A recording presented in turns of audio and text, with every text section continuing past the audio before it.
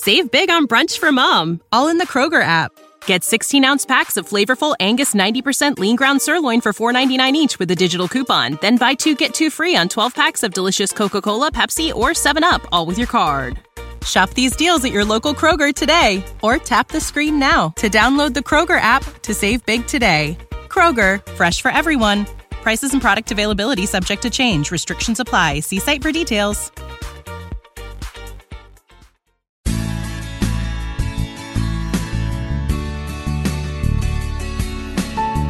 Welcome, everyone, to Positively Trek. We're glad to have you here. This is a special episode because we're going to talk about 2 new episodes of Star Trek in one podcast episode. I'm Bruce Gibson, and with me, as he always is, Dan Gunther. Dan, are you ready to talk about Star Trek? I'm so excited, so ready to talk about Star Trek. This is, the first time in 22 years we've had 2 Star Trek episodes occurring in the same week. So that's pretty big. That's been a long time coming. Yeah, so the last time was an overlap between, Voyager and Deep Space Nine, right? Yeah, the Dogs of War in Deep Space Nine's Season 7 and Voyager's Equinox Part 1. So, yeah, pretty historic. Yeah, and I don't think you weren't podcasting at that time. I know I wasn't. Definitely not. No, we had dial-up internet by then, I think, but yeah, no podcasting. Oh, that great dial-up internet. I do not miss those days at all. No, for sure.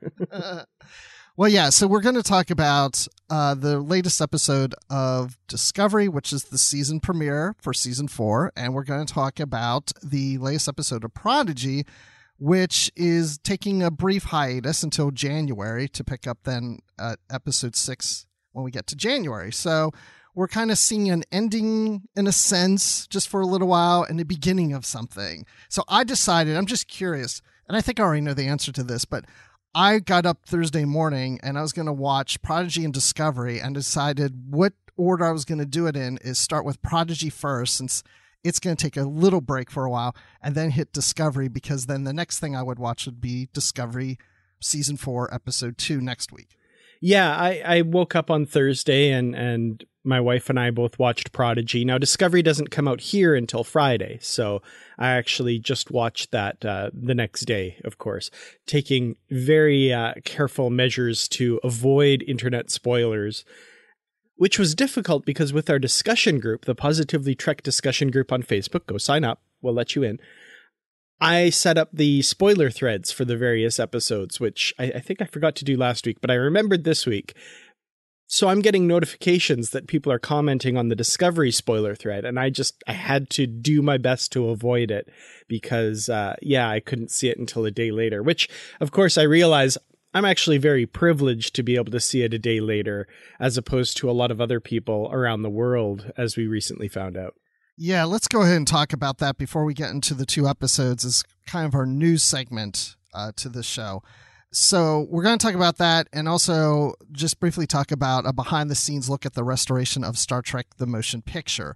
So let's talk about Discovery leaving Netflix globally and going to Paramount Plus. So yeah, I think it was Tuesday evening, I looked at my phone and saw the internet explode. And so I was like, what is going on here? And then I saw how all around the world, except for the United States and Canada, Discovery will not premiere this week or this past week, because it's leaving Netflix and going to appear in early 2022 on Paramount Plus. And in some countries, Paramount Plus is available. Others, it's coming soon.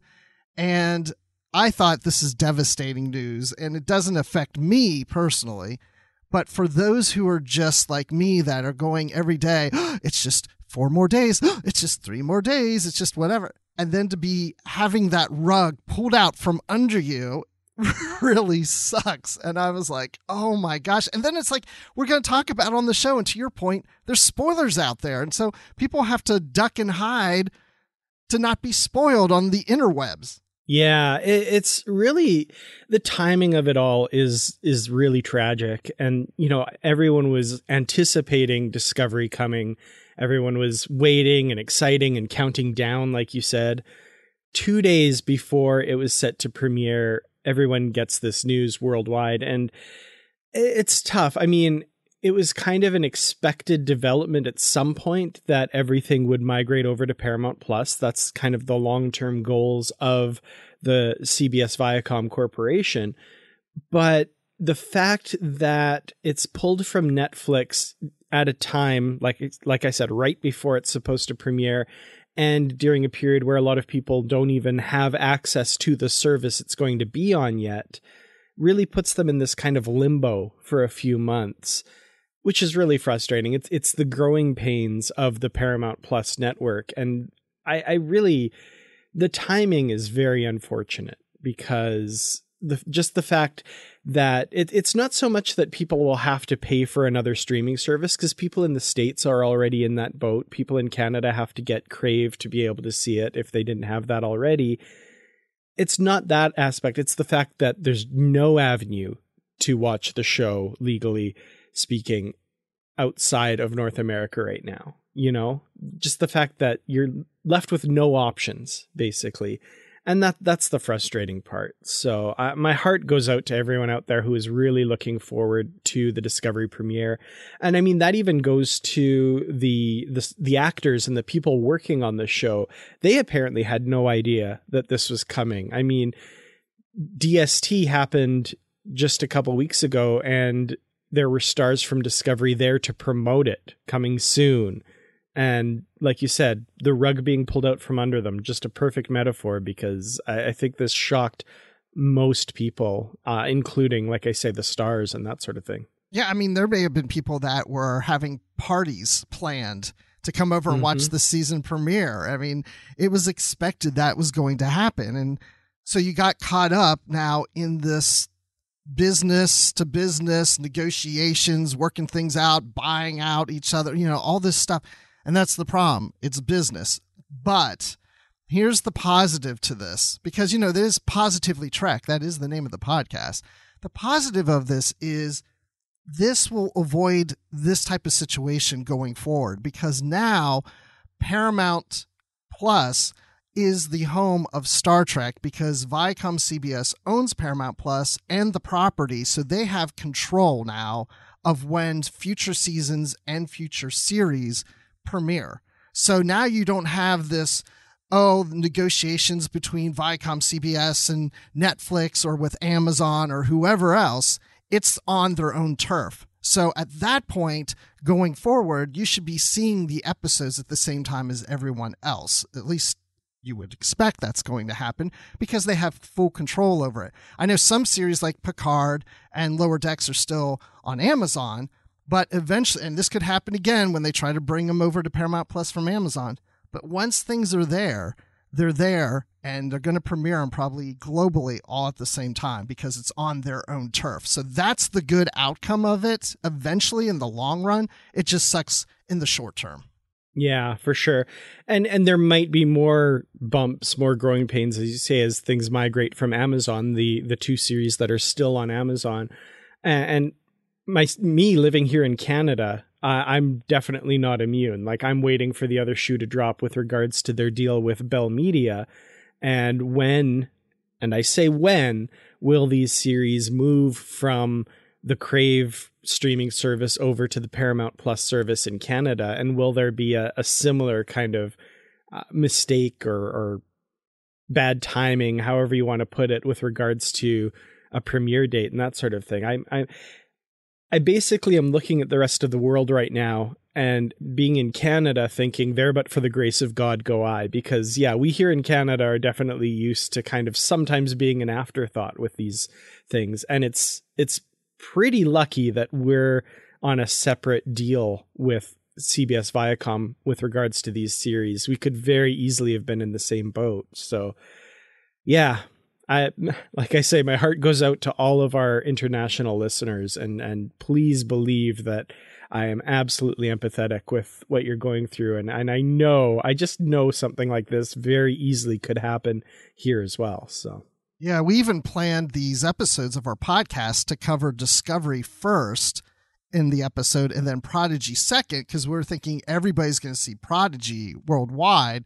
But then Discovery, you mean? Yeah. I mean, yeah, Discovery worldwide, but then Prodigy is not going to be available right now in some areas. And so, yeah, okay, it's just what it is. I mean, I heard somebody online mention like, oh, here in the States, we went through this with Doctor Who. I remember a friend of mine going through VPN into the UK to use the BBC iPlayer to watch new Doctor Who years ago, because it was coming later to the States. And my daughter is big into Miraculous Ladybug and Cat Noir, and she's had that issue where it premieres in some country. It's developed in France, but it doesn't always premiere in France. Sometimes it premieres in another country, and spoilers are out there, and she's waiting to know, when are we going to see it here, So it's just the problem of international distribution. But like I said, once Paramount Plus, you should be safe in going forward. And to your point, Dan, yeah, I don't know when the day happens with Bell Media. I don't know what it's going to be like even for this show. It's like a sword of Damocles hanging over. I don't have any access to what the negotiations are or what the contract says or anything like that. So who knows? And I mean, this feels like back in the 90s and earlier, right? When, Star Trek would show up on television broadcast in the US, and then it would be sometimes years later that it would show up on overseas markets. So it's, I don't know, weirdly nostalgic, but it sucks. In this day and age, we're supposed to have things, I think, a little more coordinated, and we're still beholden to the lawyers and the contracts and all of that stuff. So it's like a peek to see how the sausage is made, and it's affecting the public, and it's stuff we don't usually see. Usually things just run smoothly, and that's for all of them to figure out. But this time around, yeah, there was a big bump in the road, and people are annoyed. Yeah. And I feel so bad about it, even from a professional side, because in my job, I do network deals. I don't do content deals, but I do deals of getting distributing networks onto different platforms. And even internally at our own company, I'll get a deal done, and they say, oh, so we're launching tomorrow? It's like, no, there's, like you said, there's legal aspects that still have to occur even when the agreement's done. There's technical aspects. There's all kinds of these other things. Just putting something on the platform takes developers to do something, and they've got other things that they're doing. And so it just goes on the schedule, and it just doesn't always happen overnight. So it's unfortunate. And, but we're still going to review here on the show. And for those who've avoided this episode until later, welcome to Positively Trek all these months later.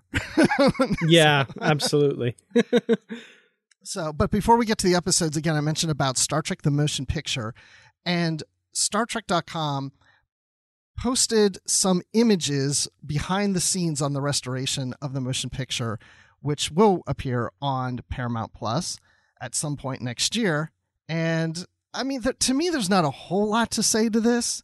It's just so nice to see these images of people working on it, and it just gets me even more excited.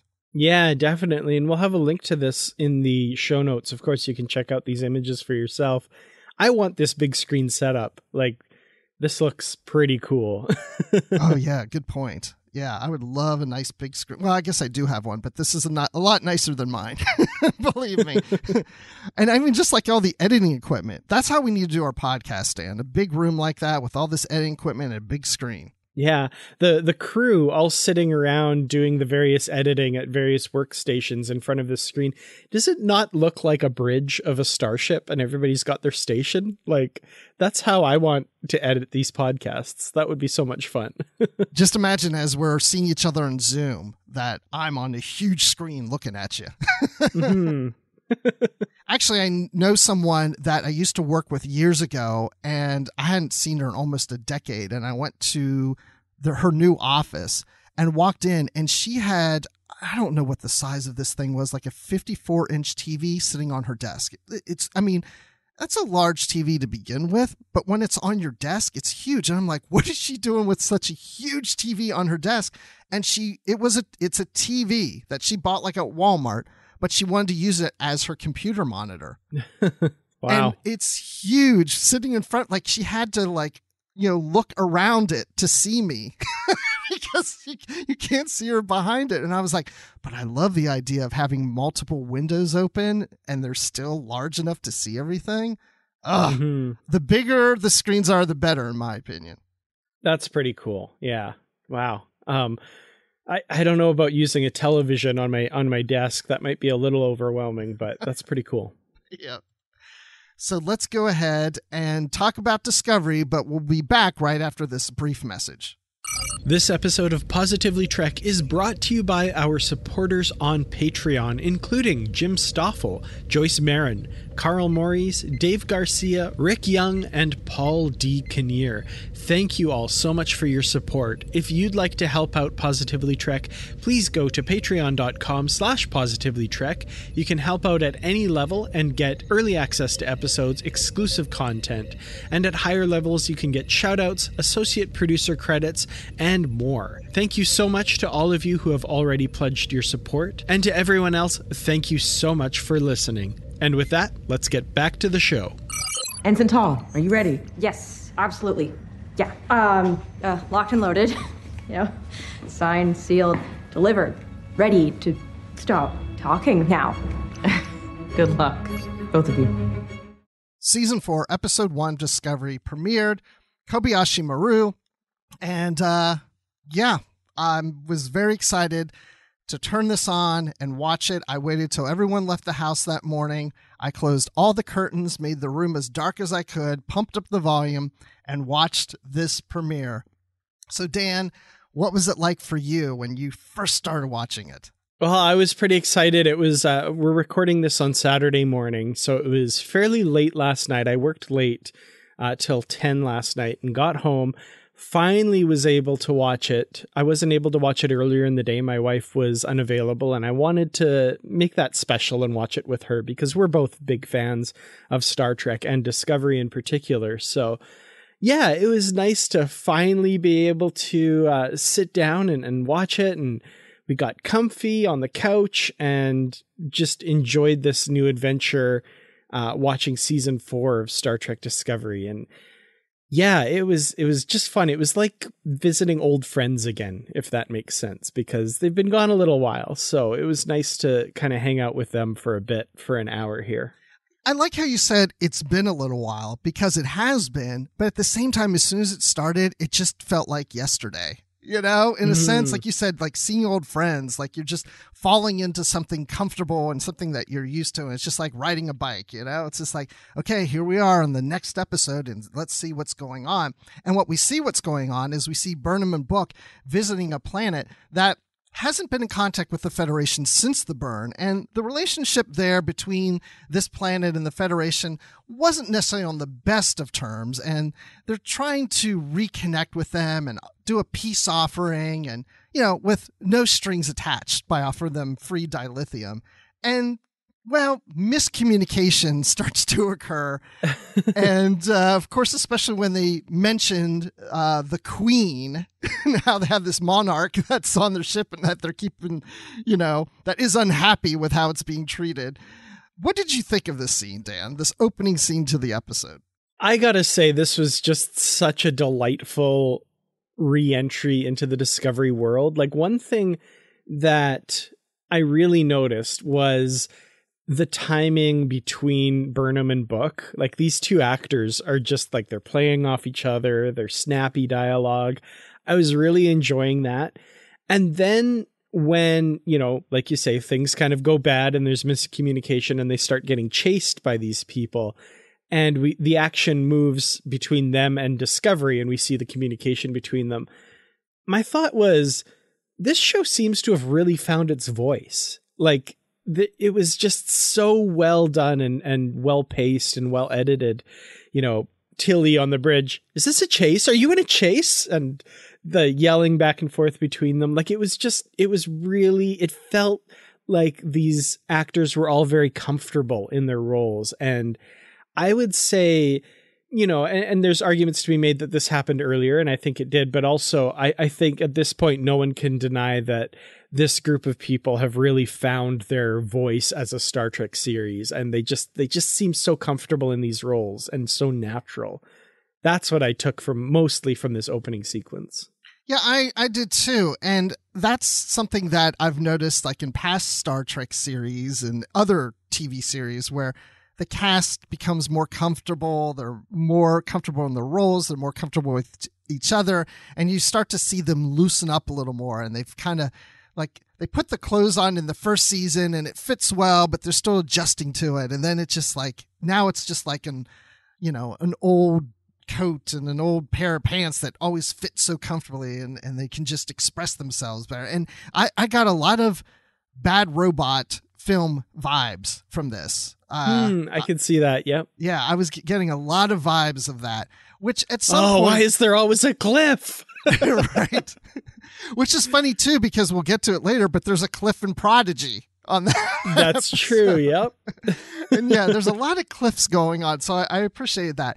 At the same time, I thought the scene was maybe a little over the top, because I have to tell you, it drives me crazy even in Star Wars. But when a bunch of people are shooting at you and you can just run and their aim is so off, and we got a bit of an explanation here because their navigation, because of the gravimetric poles of the planet or whatever. And, the magnetic poles and the satellite arrays around the planet are off, and they can't navigate through as well until they get the satellites up and going again. So maybe that's why they were bad shots. But even after the satellites got up, they're still bad shots, and that just drives me crazy. Even in the first episode of Prodigy, or maybe it was the second one, whatever. But as our crew was trying to get on the ship, people were shooting at them and just missing. And I'm like, why does everybody miss? Mm-hmm. Like, is everybody stormtroopers? Yeah, see, that didn't bug me in this episode because, like you said, they actually call it out and give an actual reason. What did bug me, though, is when they get to the end of the chase and they're hiding behind this thing. And I'm like, these guys fly. Like, why aren't they just coming around? Right. Why? Just keep going and shoot at them from the other side. Yeah, that was the part that I was like, wait. Yeah. It was a little weird. Yeah. So, yeah, to me, it was a little over the top, but it was fun. It was a great way to just kind of have a little fun to kick off the season and get into the story. So I did enjoy it. So, but at this point, too, as we're early into the episode, I think, in my opinion, I felt the show did a good job of establishing where things are at this point with our crew, with the Federation, that some time has gone by. The crew has established their place within this new Federation, and they're going and helping these other planets rejoin communication or rejoin the Federation after the burn. And I thought it works well. I didn't feel like they missed anything. I felt like it was really well established. Mm-hmm. Yeah, this world is really, it feels fuller than in season 3, and we're kind of finding out our place here.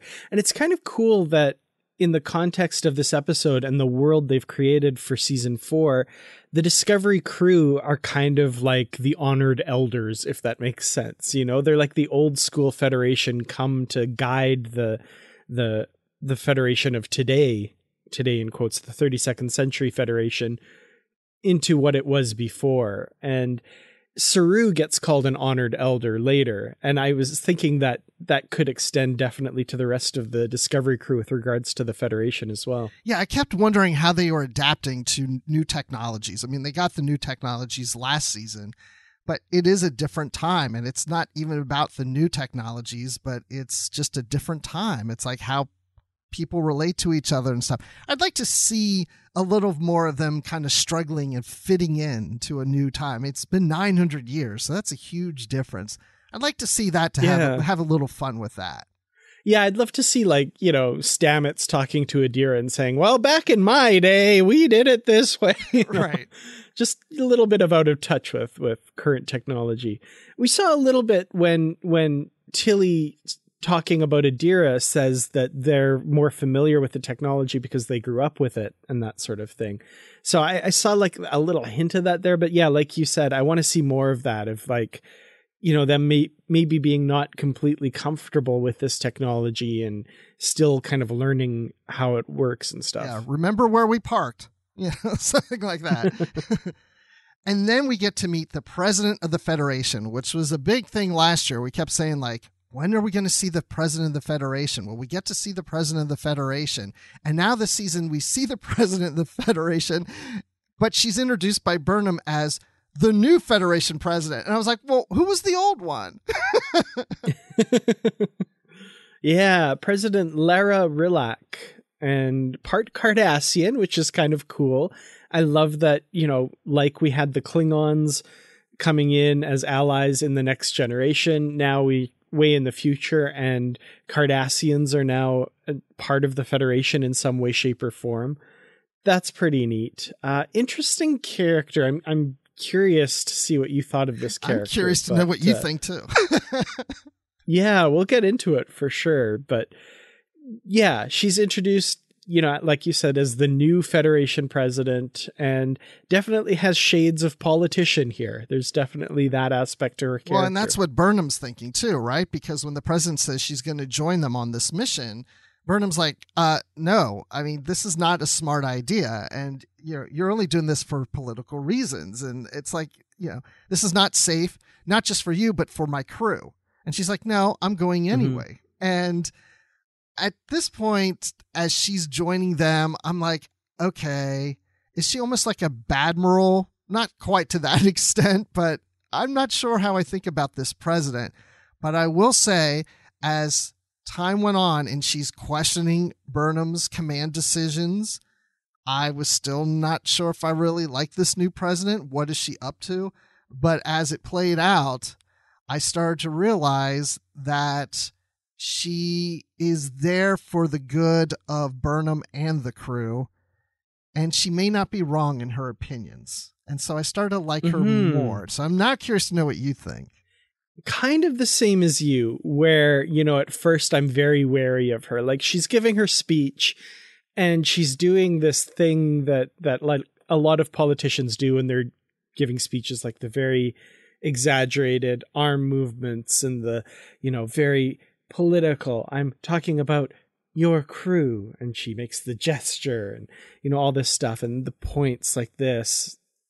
Though you can't see me, listeners, but, pointing up and doing this motion thing with her hand and stuff.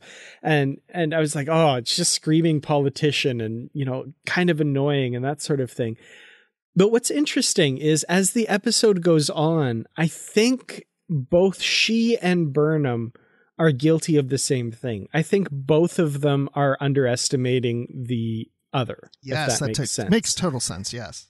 And I think a lot of what the president says when we get to the end of the episode and she's talking about Burnham and she's being very frank with her, I think a lot of that is some good opinions. But at the same time, I also think she's underestimating Burnham a bit.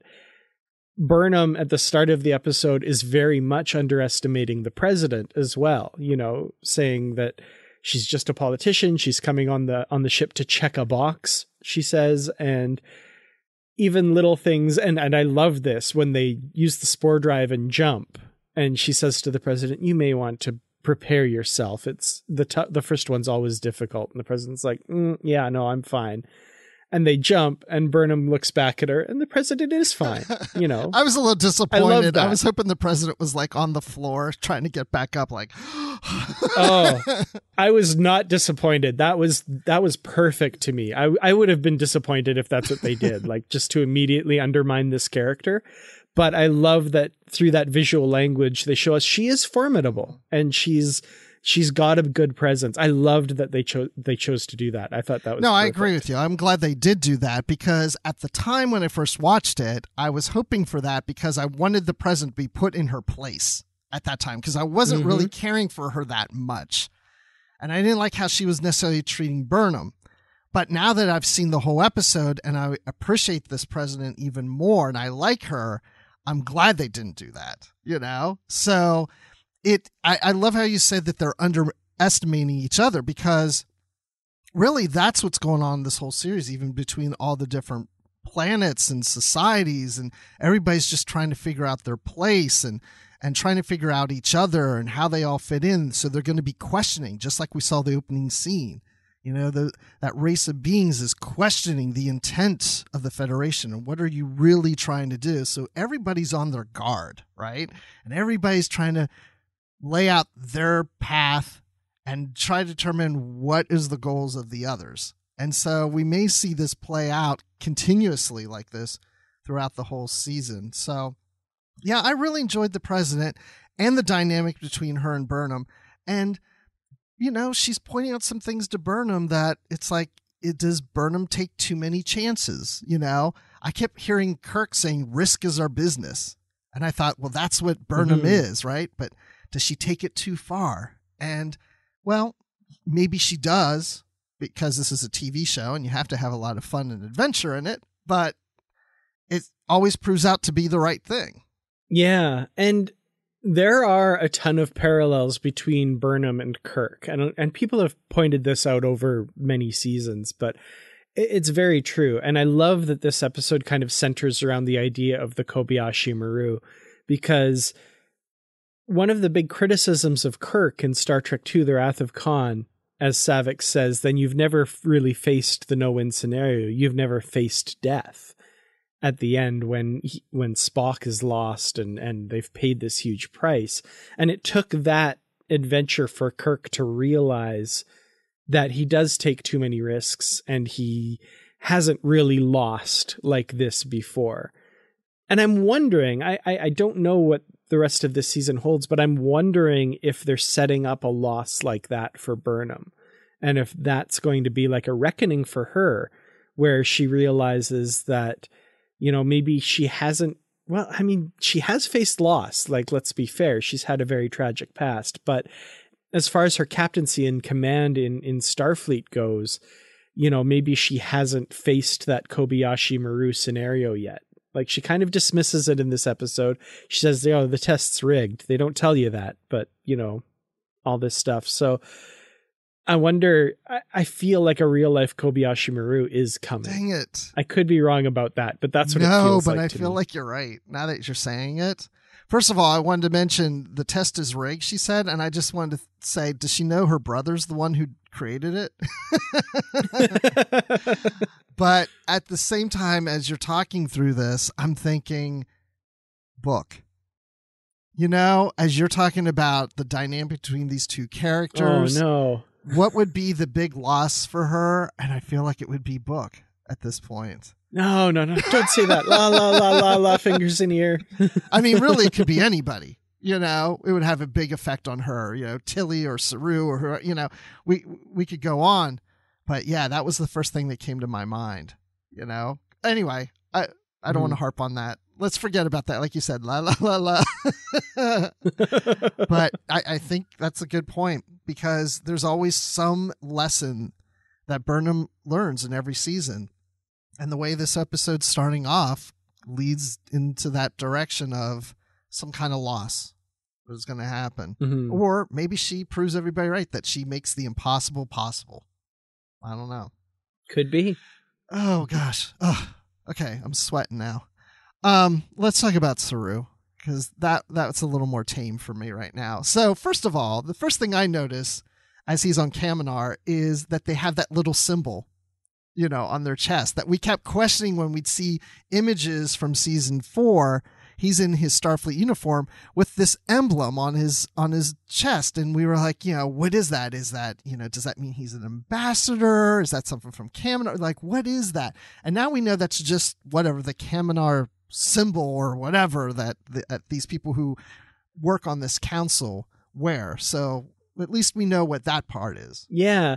And the pictures that we see later of him in the uniform with that on make sense, given a lot of the scenes that we see in here where Su'Kal is talking to him and he says, you know, you can have balance. You can represent Kaminar and be with the Federation and Starfleet and stuff. So that symbol and the uniform together is just like a physical manifestation of that balance. I think that he's going to live in these two worlds that, you know, as we learn in this episode, don't have to be two separate worlds. They're all one big community. So That's interesting. I'm curious to see what his role will be when he comes back. And it's going to be a fun season for Saru, I think. I think he's learning a lot about himself and finding his place. Yeah, I think I like how this is being handled so far, that he'll have like a dual role in Starfleet and on Kaminar. So without being an ambassador or some other title, it's just he can have his hoofs in two different places. And I am curious to see how that all plays out. But I enjoyed those scenes with Saru and Sakal. And Sakal's grown, he's got his confidence. He's got his friends. He's established himself on Kaminar. And so I feel good about him. I hope we see him again, too. I hope so, too. Bill Irwin is so much fun in that role. And like his delivery of all of those lines, he's just so good. I loved when he called Saru the father he never knew. And that's just tugging at my heartstrings. Even though Sukal is so much older, I think, than Saru, true. For example. Well, I don't know. Saru was born first. It's true, yeah. Timey-wimey. Physically, he's so much older than Saru. I still love that relationship there where he says, you're the father I never knew. Mm-hmm. That's so sweet. I thought that too. I thought, well, physically he's probably older, but yeah, mentally he's still a child, right? So, but he also calls him his friend. So he's a father and a friend. So I did enjoy that. So I'm looking forward to seeing Saru hopefully next episode, maybe on the bridge of Discovery. We'll find out. I mean, we know eventually he will. I just don't know if it's in the next episode. I haven't seen any previews of the next episode, so if anything's out there at the time of this recording, I haven't seen it yet. So I haven't even been watching The Ready Room. I keep forgetting that's on.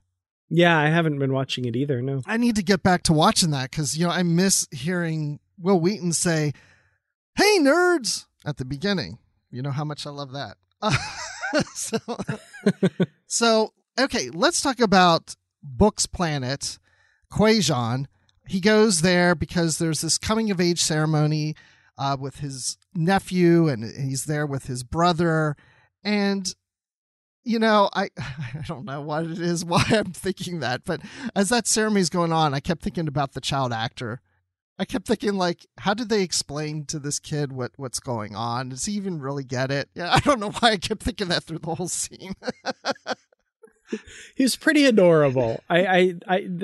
This kid is great, and he does a great job in the scene, I think.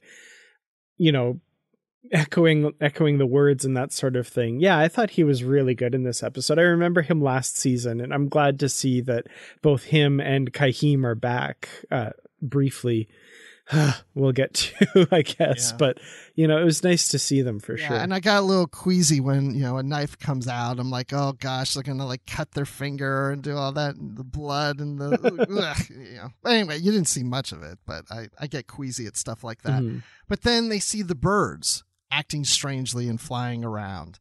And we see one of Quajon's moons, or Booksy's, like being destroyed. And it's like, okay, what's going on?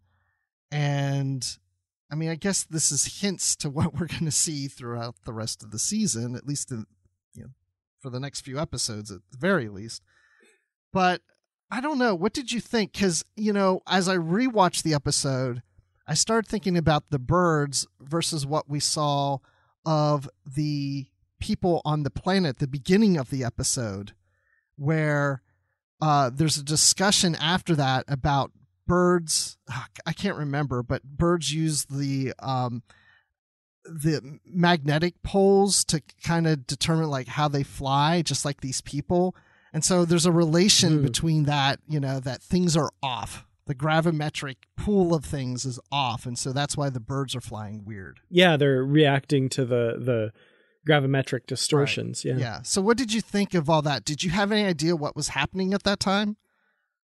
Well, yes, just from the trailers and previews and stuff. Right. But as far as the episode goes, you're right there with the characters. It's a mystery what's going on. Let's investigate this. We don't know. But yeah, I guess just from what we'd seen in previews and stuff, I kind of knew it was a gravitational anomaly of some sort. Yeah. Yeah, which is sad that sometimes we get previews because it kind of hints. We know the little hints of things to come. But I didn't expect to see the disintegration of the planet at the very end of the episode. And I was starting to feel just as emotional as our characters. And I felt it for Book. What a gut punch. I was actually kind of just in disbelief, as, you know, the characters are in disbelief as to what's happening in front of them. And I'm kind of in disbelief as to, like, I can't believe they wrote that this happened. Like, what? Like, they killed all of Book's people. The planet is gone, basically, completely. You know, there's nothing that can survive on the surface of that. And so his brother and nephew are gone, I'm assuming. I guess, yeah. Oh my God, that was brutal. Like, that was a gut punch at the end of this episode. And yeah, that hurt to watch, to see Book's heart breaking and the disbelief on the faces of the crew as they're witnessing this. Yeah, I'm like really eager to see next week's episode, to be like, you know, what are they going to do? What's going on? Oh my God. And just like, I can't believe they just wrote off Book's planet like that. I know. I guess there really isn't a whole lot to talk about because it's at the very end and we don't know details, to your point. Is his brother okay? Is his nephew okay? Are they all dead? I don't know. I mean, of course, that's going to be the focus of the next episode.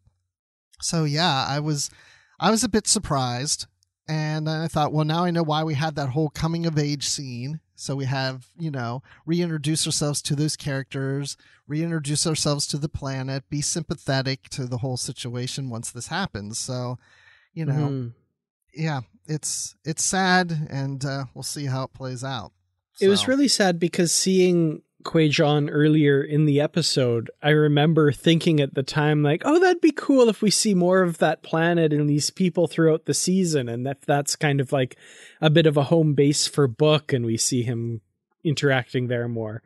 Yeah, I guess not, but See, it's your fault, Dan, because you were hoping for something, and CBS heard you hoping you wanted that, and they're like, no, we can't let him have that. We have to throw him off. I apologize to everyone. It's like somebody says, you're like, don't say that because now it won't happen, you know? It's like that. So, yeah, I thought it was a really good episode. I really enjoyed it. I do want to give some special call outs to things.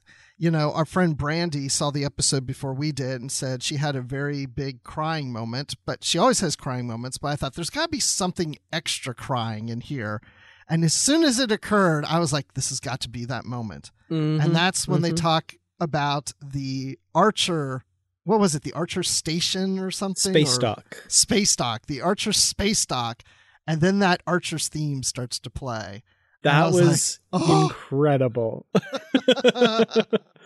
That was really cool. That was, and yeah, so the president is introducing the new Archer Space Dock to the Starfleet cadets, and it lights up, and the Voyager is sitting in the space dock. And yeah, like you say, we hear Archer's theme play over it. That was so nice to see Enterprise get some love there. I loved that. Yeah, I can't wait till the soundtrack comes out to that. That will be fun to have. Mm-hmm. So, yeah, that was a moment. I also enjoyed seeing the various uniforms. I mean, we saw the cadets in Starfleet Academy. We saw various uniforms that Burnham's wearing. And it was just, I don't know, it wasn't like everybody's wearing the same Starfleet uniform thing. You know, I like the various uniform types. Yeah, I love the uniforms we're seeing this season. Again, everyone looks really comfortable. They're, you know, it's just, and I made this comment, I love seeing the shots of the bridge and everybody's in bright primary colors, you know, like we haven't really seen that since, you know, Deep Space Nine had the shoulders, but I'm really thinking of like TNG with the main uniforms, and even the original series with those uniforms. I guess, you know, we saw Pike's crew like that as well, but you know, as far as the main featured crew of a show, you know, it's just so good to see them all, you know, the bright yellow, the bright red, and the blue, It's just so gorgeous. Seeing Adira in a uniform and that they're an ensign, that was pretty cool. That was neat to see. The one person I thought looked kind of uncomfortable in his uniform, though, and I don't know why, if it's just like his personality or how he moves or something, Stamets, when he's running around like engineering, doing like damage reports and stuff, he just looks like he's just like scrunched up his shoulders and he's like, I don't know. It looks like he's got too much starch in his collar or something. He's just, he seems uncomfortable. I don't know why, but he just was like, I don't know. Just moving around weird. But now I want to go back and watch that scene. I don't know why. Just there were two separate scenes of him kind of doing that. And I was like, why does he look so uncomfortable? I don't know. It was probably just because he's avoiding explosions and sparks going off and stuff. But he just looked like he was like, I don't know, all scrunched up. I like how when Adira and Tilly beam over to that space station, he asks, is Adira all right? Oh, and Tilly and everybody else? I like that because it just shows that he's taken Adira under his wings. There's great moments like that. And earlier in the episode where Adira's talking about birds and the magnetite in their right. Skulls and stuff, the like fatherly proud smile that he gives as Adira walks off. I love that. That was just so sweet. I love Stamets and Adira.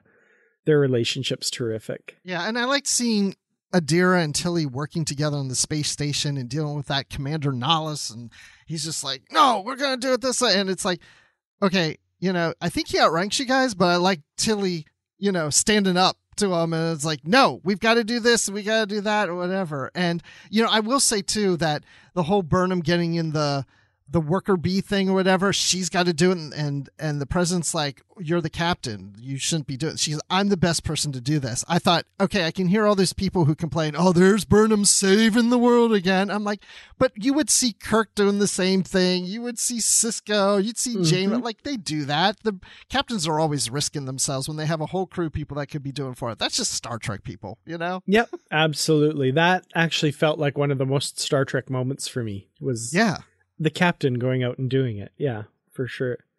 Commander Nahus, I want to talk a little bit about too. The actor that played him, he was a recurring character. He played a recurring character on Kim's Convenience, a show here in Canada that I just absolutely loved. And Enrique, I believe, in that show. I love this actor, and just to see him in Star Trek was so thrilling. And I'm just putting this out there into the universe. I know J. Michael Straczynski is doing a reboot of Babylon 5. There was a character in the original Babylon 5 named Veer. And if that character is going to be in the reboot, this guy needs to play him. And those of you who know Babylon 5 and have seen this episode of Discovery will know exactly what I'm talking about. Nice. Okay. I still need to watch Babylon 5. It's on my watch list on HBO Max, but I've only watched the first 10 minutes of the first episode. Oh, God, I'm so sorry. I just wanted to check out just a little bit of it, but I'll at some point get to it and just really watch it. But it sounds like I need to get through, like, if you're saying bit. Sorry. A little bit, yeah. Okay. I'll give it its chance. I'll do that. So, okay. There's one thing that was on my mind about this episode. Who is the first officer? Yeah, I don't know. And related to that, the scene we were just talking about as well, where Burnham is going and going to pilot the worker bee herself.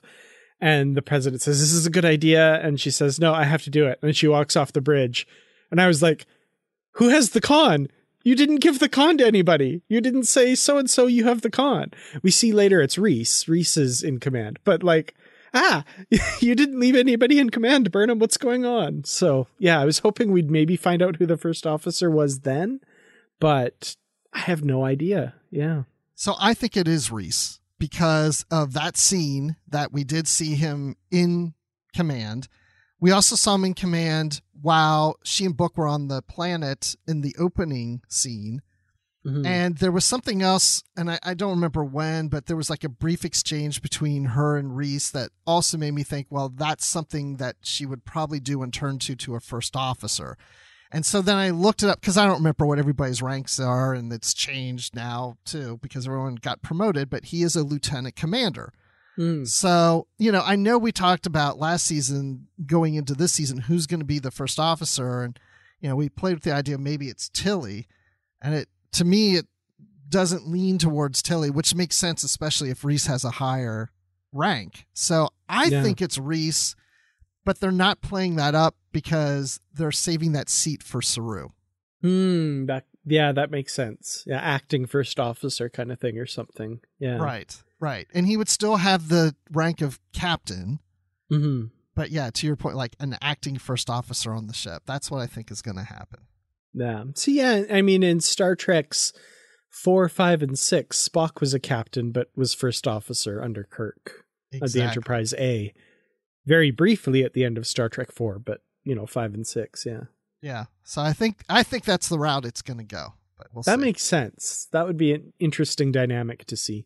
Yeah, I just want to see a scene where Burnham tells Reese, you're not first officer anymore, okay? All right, let's move forward. Yeah, but I mean, it doesn't really bug me, but yeah, the fact that Burnham left the bridge without saying who is in command, like even in TNG when Picard left the bridge and Riker was there, like you could just naturally assume Riker's in command, but Picard would always, you have the bridge, number one, Yeah. I was like, who's in command? Yeah, they should have had her call out who was in command at that point. Yeah. Just those little tiny Star Trek bits that I've always liked.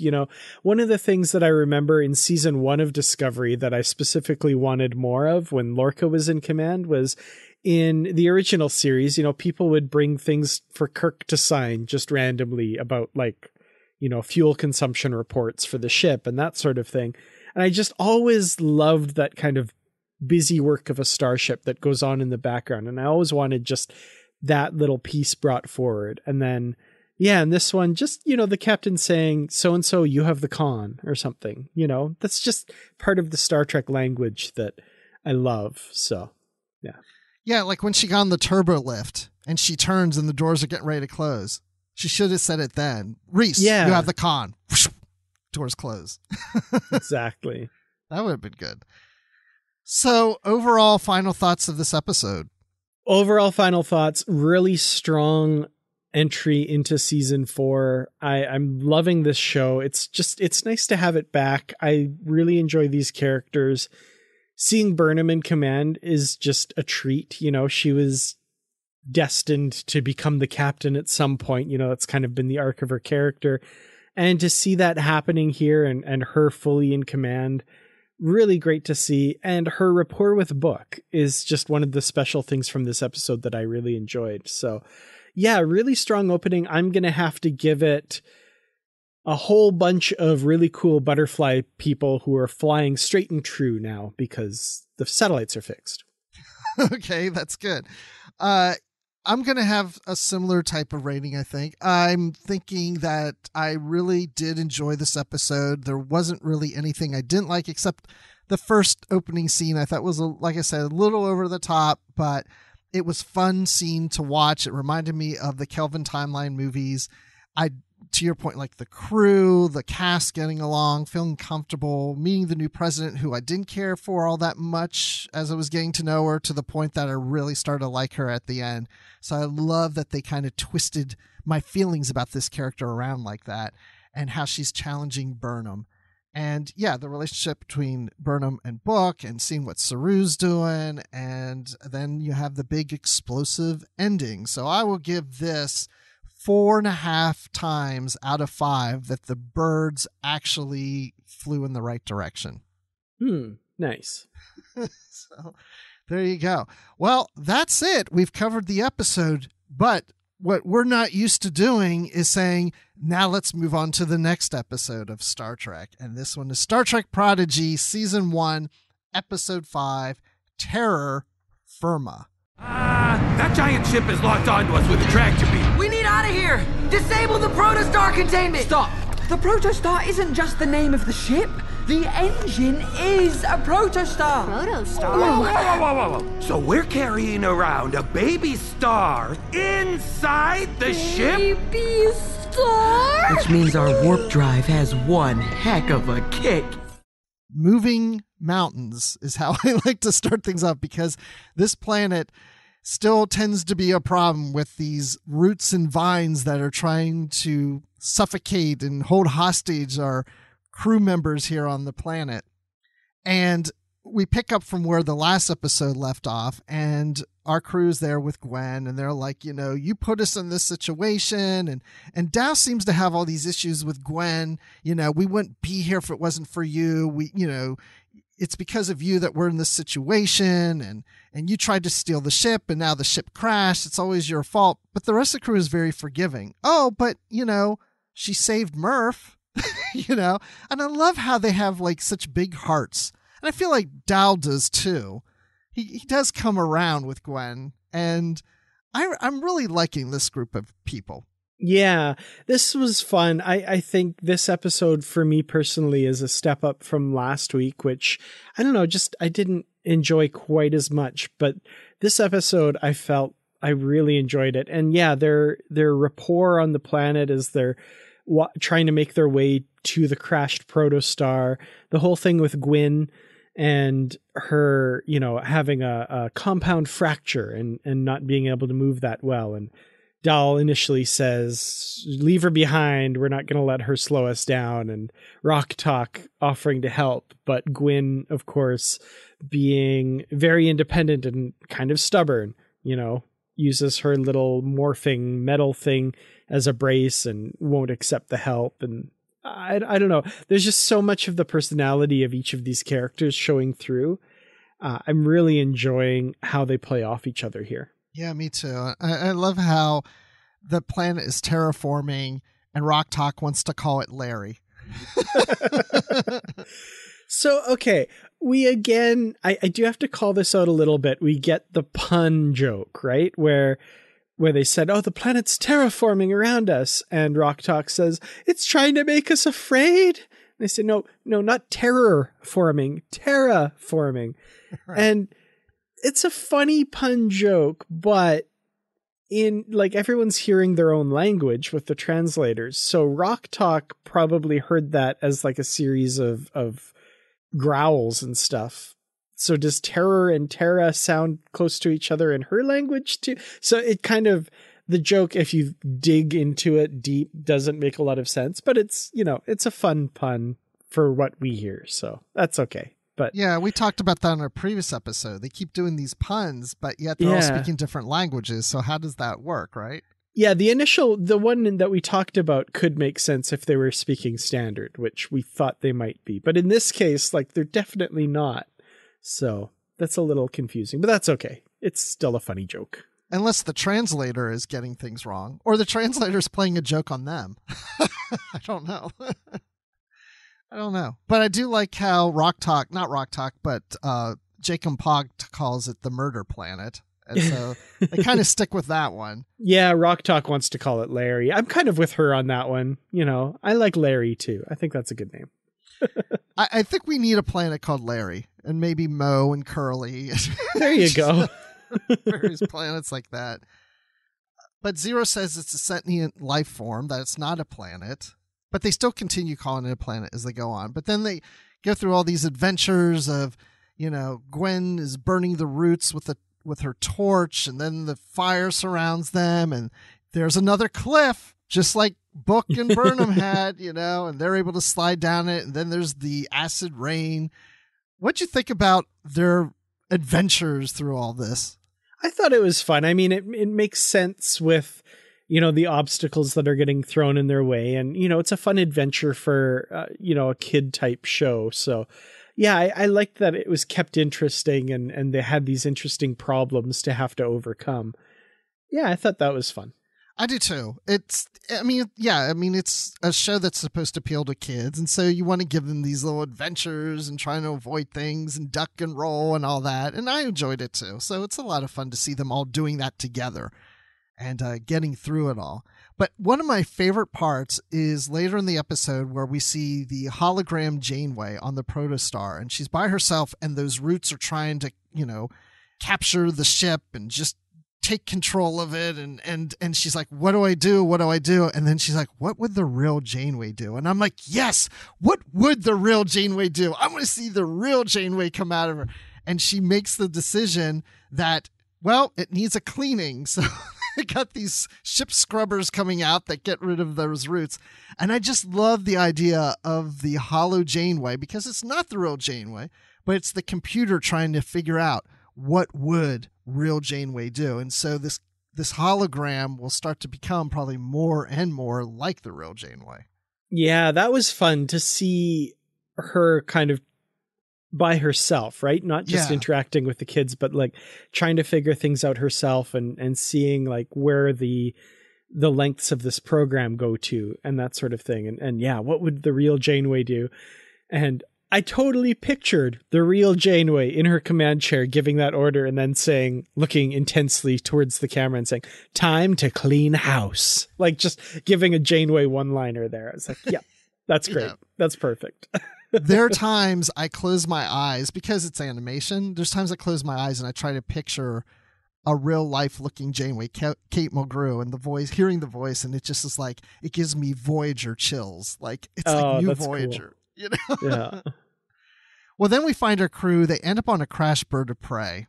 And I just have to say, what the heck is a bird of prey doing in the Delta Quadrant? Like, I'm just like, so, like, I have to say, I'm just a little annoyed with so many Alpha Quadrant things being in the Delta Quadrant. But I keep telling myself, maybe this information will be revealed later. And I'm playing with headcanon stuff, but at the same time, look, it's not the first time we've had Klingons in the Delta Quadrant. I get it, but we're just tapping in the Alpha Quadrant a little too much for me. Yeah, I'm feeling the same a little bit. You know, it's a little strange that there's so much Alpha Quadrant stuff in the Delta Quadrant, which is interesting. I said kind of the same thing about Voyager when I was watching it. You know, there's every season they find something from the Alpha Quadrant, which seemed a little like, you know, space is big. It's very, very, very big. It seemed weird then. And yeah, it seems a little weird now. And like you, though, I'm hoping there's some sort of explanation that comes along. I don't know that there will be. I'm getting less and less convinced every week that there's going to be like some sort of big explanation that will satisfy all of the questions, but it's possible. But it does seem a little strange at this point. Yeah. I'm with you. I was thinking the same thing. Like, I don't know if we're going to get an explanation. We're just maybe supposed to accept that for some reason a bird of prey is there and what else is going on, these other things. But I will say what I really liked about the bird of prey is Jankum Pog is on the bird of prey and it makes him miss being home. And I thought, oh, he does remember the Alpha Quadrant. He recognizes the ship, and it's the first time he really misses home. And he talks about, you know, this not being a sleeper ship. And we know he got into the Delta Quadrant on a sleeper ship, which makes me think even more that since he doesn't seem to be familiar with the Federation, he may have known Klingons in the Alpha Quadrant before the founding of the Federation. So he could be from 400 years earlier and to this time until he was woken on the sleeper ship. So it really caught my interest when he delivered that line. That's interesting. Yeah, I'm really looking forward to learning more. Jankum Pog's story especially is interesting because, yeah, like how did he get there and all this stuff. And now he has a mek'leth too, so that's kind of cool. That is, yeah. Which Gwen recognizes. She knows what kind of weapon that is. And I'm like, why does Gwen know that? You know? Yeah, I think that's from all of the stuff that her father has taught her, I think. Yeah. But, you know, why and where did he get all that information? I don't know. Interesting. Yeah. Yeah. I'm always coming out of these episodes with little questions like that. You know, like, why is this? Why is that? You know, I want to know. And now we got to wait till January to get to the next episode. So at least Discovery's going to keep my mind off of it for a while. But I did like the scenes between Dal and Gwen on the ship about, you know, just their dreams and, you know, the things that are missing in their lives that they want. And he doesn't know who his parents are. He doesn't know what they look like. Of course, her want is having a father that really loves her and really cares about her. And it was just a nice scene to see these two bonding more together and looking at the stars. And I would say that that whole scene, everything that takes place on the Bird of Prey was something I really enjoyed. It was a good moment for all the characters. Yeah, it's a moment to kind of stop and breathe and take a little bit of downtime. That was really appreciated for sure. And I like that. It can't be just action all the time. I love these little character moments for sure. Yeah, and they have a little campfire, and I'm glad they weren't passing around beans like Kirk, Spock, and McCoy, so they didn't go there. But speaking of Gwen's father, he does arrive, and he's in a moment where he sees Gwen being attacked by those roots and vines, and also he sees the protostar in the same manner. And she's like, Father, help me. And he has to make the decision. Does he go for his daughter or does he go for the ship? And of course, the jerk that he is, he picks the ship over his daughter. And I was like, oh, what a jerk. That's not the word I really want to use, but I'm trying to keep it clean. And I mean, if anything speaks to her then about how her father thinks of her, it's that moment. And that's the nail in the coffin. Yeah, definitely. That was a heartbreaking moment, even though you know where it's going, like you know what's going to happen, but it was still a little bit heart-wrenching seeing, she's there, she's getting swallowed up by this planet, and he does hesitate. He looks back, looks at the ship, looks back, looks at the ship, which is almost worse because it wasn't an absolute heat of the moment. Like he just wasn't thinking and went for the ship. He considers it. He stops. He takes a moment. He weighs what is more important to him. Then he makes the decision and turns his back on Gwyn and goes for the ship. And how just despicable and man. So, Gwyn up to this point has been a little blind to what her father is and how he acts, but she's not blind anymore. She has seen when the chips are down what he will do to achieve his goals. And if it means sacrificing her, well, it means sacrificing her. And she's not liable to forget that anytime soon. No. And when our crew does get back on the ship and is able to escape and leave the diviner behind. Well, before we get to that, though, I want to talk about, I think, my favorite moment in this episode, which is the actual moment that got me. That I was like, oh, the episode tricked me here. And they did it really well. The ship that the diviner is going towards, right? When he chooses the ship and he goes towards it and he's going to go up the ramp to the ship. And then we go inside the ship and see someone coming up the ramp. And that turns out to be Dal. And then we see the diviner. The ship was an illusion. The planet was showing that to him to lure him in. Yeah. I was like, oh man, this episode got me. Like I totally didn't see that coming. That was amazing. Just a perfectly scripted and perfectly executed moment that just was so well done. I just wanted to tip my hat to the animators, the writers for that moment, because I was literally at my TV going like, oh man, like I had no idea that was going to happen. Yeah, I was a little confused at first. I was like, wait, I thought he was near the ship, but he's not. Oh, it's an illusion, right? And that was so good. When we see him approaching the ship, the silhouette, it's really an outline of him. I rewatched it again. I mean, it's him, but it's actually then revealed as Dal. And it's like, I'm like, is Hollow Janeway thinking it's him? That's why we're seeing that illusion. But regardless, it's really for the audience, right? It's to do what you just said. And yeah, I'm glad you pointed that out because that was really a great moment, which then, of course, leads me to what I was talking about, the chase. And, I think at this point, Gwen realizes the family she wanted in her father doesn't exist. And she has now found her new family. And that's the crew members of the ship. And when he's pleading to her, I want the ship, help me. And she's just like, this is the moment I loved when she's just basically telling him to F off. She doesn't need him. This is her ship and she's taking it away. I loved it.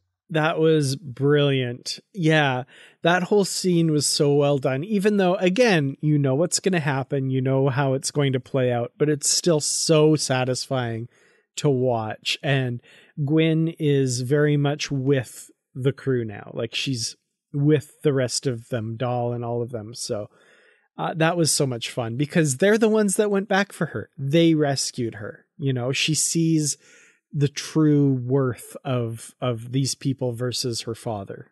Yeah. They still owe her one when they rescued her, you know? Absolutely.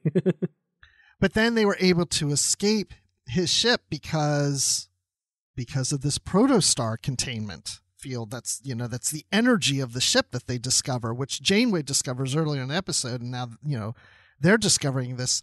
And I thought, have we ever seen a ship with, oh wait, I have to call it out how Rock Talk calls it, a baby star? Woo! The ship is powered by a baby star. We've never seen that, right? I mean, even in the future, or did we?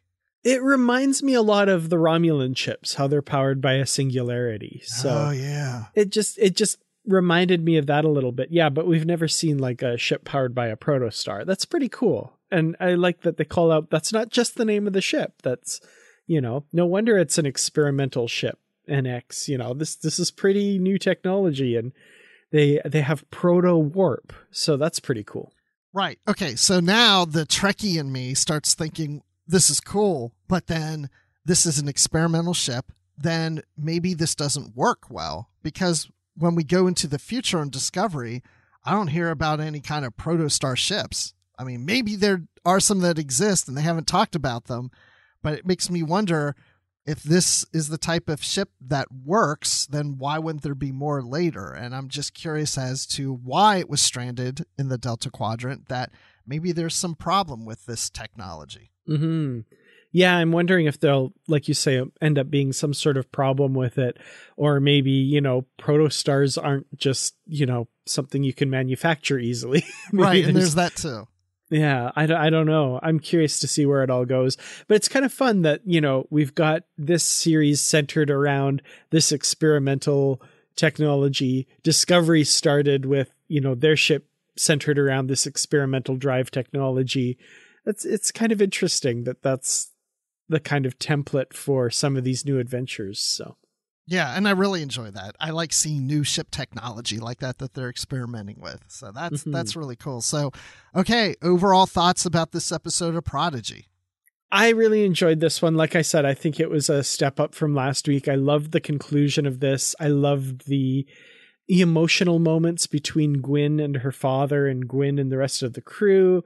And of course, Rock Talk steals the show with whatever part she's in. Zero kind of took a little bit of a backseat this episode. They were kind of not as prominent, but, you know, still some great moments with every character. And I'm really enjoying this show. It's so much fun. My biggest question coming out of this episode now is, when Eaglemoss does the protostar model, will they do two? One with it just normal and one with like the proto warp thing extended? I don't know, because I want both. No, I'm just kidding. That's not my biggest question with the episode, but yeah, I'm curious where they're going to end up, because like the Diviner and Dreadnought say, they're off the maps. The ship is gone. So where are they now? How far have they gone? You know, how fast is this thing? I'm really curious to see them figure that all out. It's fun that Holo Janeway didn't know about the technology. I think that's interesting. That is an interesting point, yeah. Because she only has access to the lower level systems. I love that there's obvious things that Gwyn knows about this ship that Janeway didn't. So the fact that both Gwyn and the Diviner know about the proto-star technology shows why he was interested in finding the ship in the first place. Who knows what he was going to use it for, but that's the technology that he was after. And now Gwyn and the rest of that crew has it. So I don't know. Anyway, I'm giving this one a high rating. I'm giving it 5 out of 5 protostars that are off the maps now. Good. I want to go there, but not quite a 5 out of 5 for me, but close. So for all the reasons that you said is why I like it too. And I like how this ended with the ship going somewhere where we don't know. I think that's a good way good place to take this break for a couple of months until it returns. I like that as being like the hanging Chad in this. Ugh, why did I say hanging Chads? Ugh, I hate that whole thing. Anyway, but I don't know why I never say that. I don't know where that came from. But regardless, I'm going to give this one almost a full bucket of acid rain for the digestive system of the planet. Hey, planets got to eat too, man. That's right. Absolutely. Just like Jankum Pog has got to eat like all the time. Well, this was fun. I enjoyed getting 2 episodes. And of course, we're not going to get 2 episodes again until January, but that's fine with me because I got a lot going on with the holidays. So that's pretty cool. And you know what? As we were wrapping this up, talking about Prodigy, and as we just talked about Discovery, I'm just thinking how much I love Star Trek and how much I just love the new stuff too. Like, I'm having so much fun with this stuff. That's the thing, people sometimes take things a little too seriously. When it comes down to it, Star Trek is entertainment, and darn it if I am not entertained by these shows. I am having so much fun. So on that level, it's an absolute win for me. Yeah, it's not TNG. It's a different style. I mean, they're all different, and that's what I like about it. It's different takes, different styles, different characters, different situations, different rhythms. It's cool, It's like the music doesn't have to be played the same all the time, And that's what I love about it. So, Dan, when people want to talk about the rhythm of Star Trek with you, where can they find you? You can absolutely find me on Twitter. I'm at Kertrats. That's KERTRATS. And on youtube.com/Kertrats Productions. And of course, in the Positively Trek discussion group on Facebook. And I'm on Twitter at Admiral_Rex. That's Admiral with the underline Rex. And occasionally on the Star Wars Report podcast and Literary Treks. So thanks, everyone, for joining us. And again, special thanks to our patrons on Patreon. We can't do it without you. There are costs involved to make this podcast happen, and you guys are helping us out in covering those costs. And we really appreciate that. And we appreciate to all our listeners who tune in each and every week and listen to us just blab on about Star Trek. So we want to just tell you that whether you're getting the new episodes or not, we want you to stay positive.